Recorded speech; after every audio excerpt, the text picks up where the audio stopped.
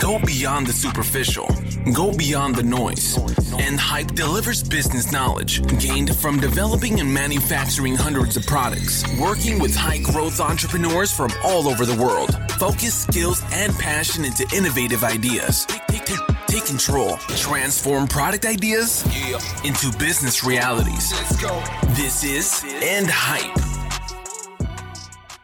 Transform product ideas into business reality. My name is Callie Keene, and this is EndHype. All right, part of me hopes that I'm wrong, but recessions are inevitable. The U.S. has avoided a true recession for a long time. And on today's episode, I want to share what I'm doing, what I'm coaching clients to do, what is going to help you thrive during whatever is coming. What we're going to talk about today is building a recession-proof e-commerce business.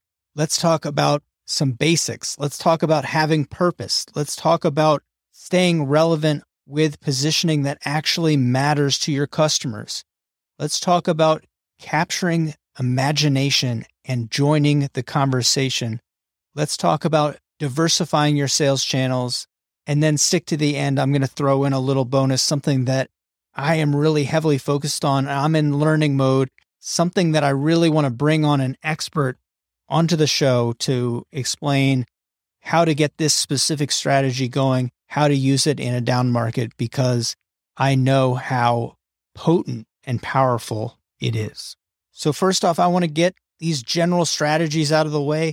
This just cracks me up all the time because if you are searching, you look on YouTube, you look on Facebook, or maybe you get your business advice from TikTok, all these business experts, they're going to tell you, well, you should reduce your customer acquisition cost. Well, you should reduce your product cost. Well, that's great.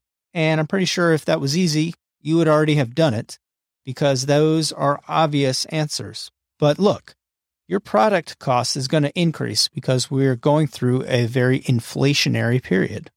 It's kind of insane to think that you can drive those costs down. Second, there's companies with massive stockpiles of cash. You think in a recession, they're not going to spend a little bit more money on marketing? If you think marketing costs are coming down, you must not be a student of reality. You must not understand the history of marketing because for every one of those channels, the costs generally are on the rise. I wouldn't expect marketing costs to go anywhere but up. So, that sounds fun, but reality, I would look at it from a business model perspective. You need to get lean. Look at your team. You need to cross-train people. You need to eliminate wasteful activities. What do you do that's not making money? Do you create content that doesn't convert? Do you have team members that are focused on only one thing? Is there something you could add to their skill stack that would lead to new opportunities? Look, I'm not a financial advisor, but you've got to eliminate waste and you have to start thinking like when you launched your business. Start thinking scrappy. Start thinking like a growth hacker. What can you do to increase sales without progressively increasing your marketing costs or your overhead costs? It's not about hiring a consultant. It's not about hiring more people to help you or some kind of ad trick.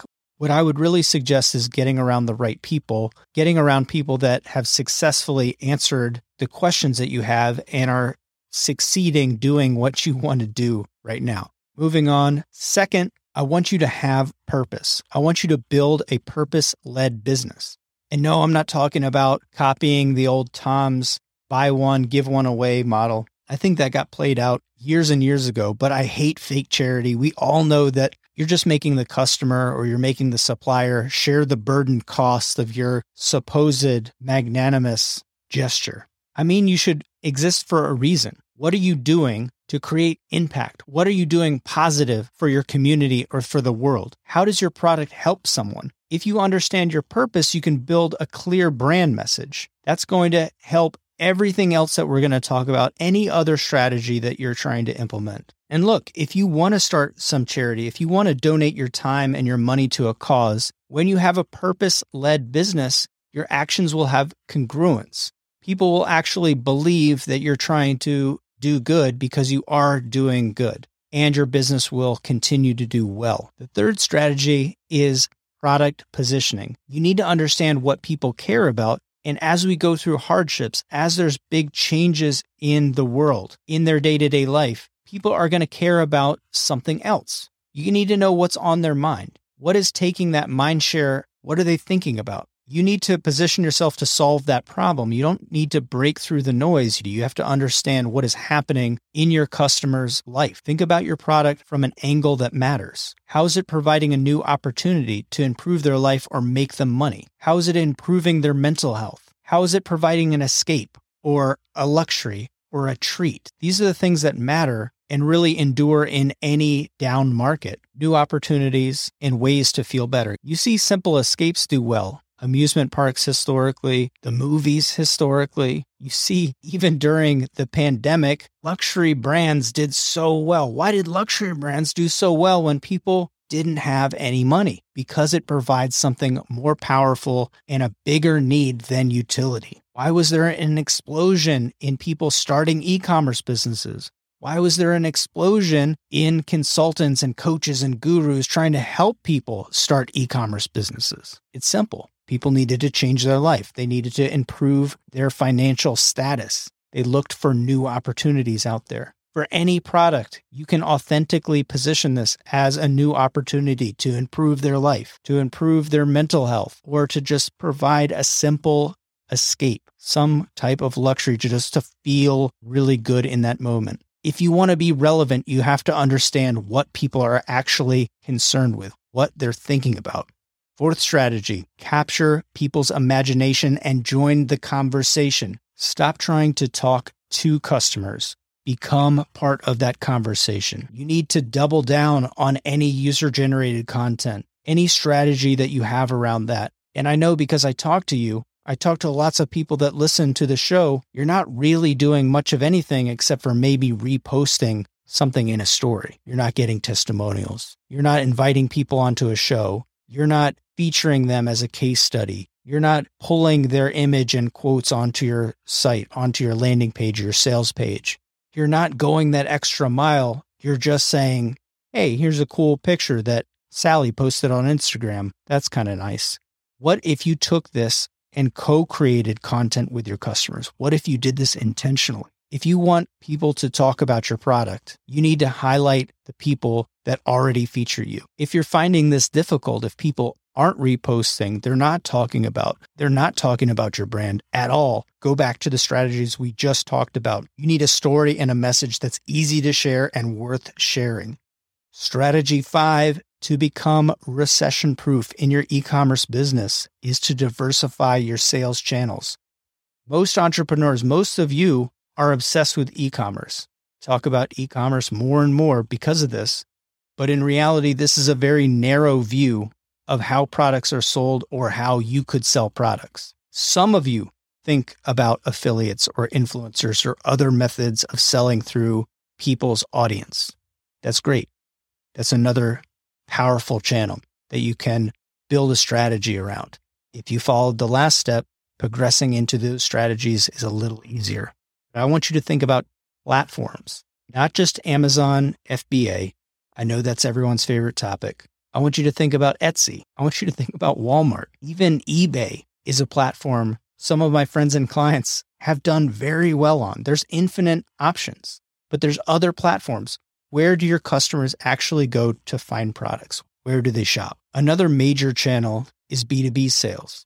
In our community, in the End Hype movement, I'm coaching brands to use all aspects of wholesaling, how to find simple, premium products not completely saturated on Amazon and to sell those, make some money, learn e-commerce before investing in a custom product. We're sourcing wholesale products to bundle and increase our average order value, that AOV that everyone's after. And for people with successful product brands, we're using B2B sales, including wholesaling, to double revenue with massive deals, getting into stores, using distributors. We are getting deeper and deeper into those topics inside the community and on this podcast because those are the strategies that real businesses use that most e-commerce brands don't know about. They overlook. And if you want the same results as everyone else, you do the same things. That means that if you want to compete with all the other e-commerce brands, do the same thing they're doing. Slap a product from China up on an e-com page, run some Facebook ads to it, maybe be successful. If you want to grow massive, you're going to have to understand how to work inside the ecosystem of the market. You can land a single deal with a business, how products are sourced, how products are inventoried, how they're distributed, how they're sold to the customer. There's a complete chain of events that are occurring. And once you tap into that they might order every single month, that's the same size or bigger than all of your direct-to-consumer sales in that same time period. It's insane. But by diversifying your sales channels, you can harden yourself against potential rising ad costs or changes in the content marketing algorithm or whatever other issues could occur. Lastly, I want to talk about looking at the reality of the market dynamics. What is actually going to happen? It will be difficult. A lot of businesses are going to close their doors. And that's unfortunate. We can struggle against this, or like judo, we can use the force of something that's outside of our control. We can use it to our advantage. We can use that strength to our advantage. Now, in a normal year, hundreds of thousands of businesses close in the US.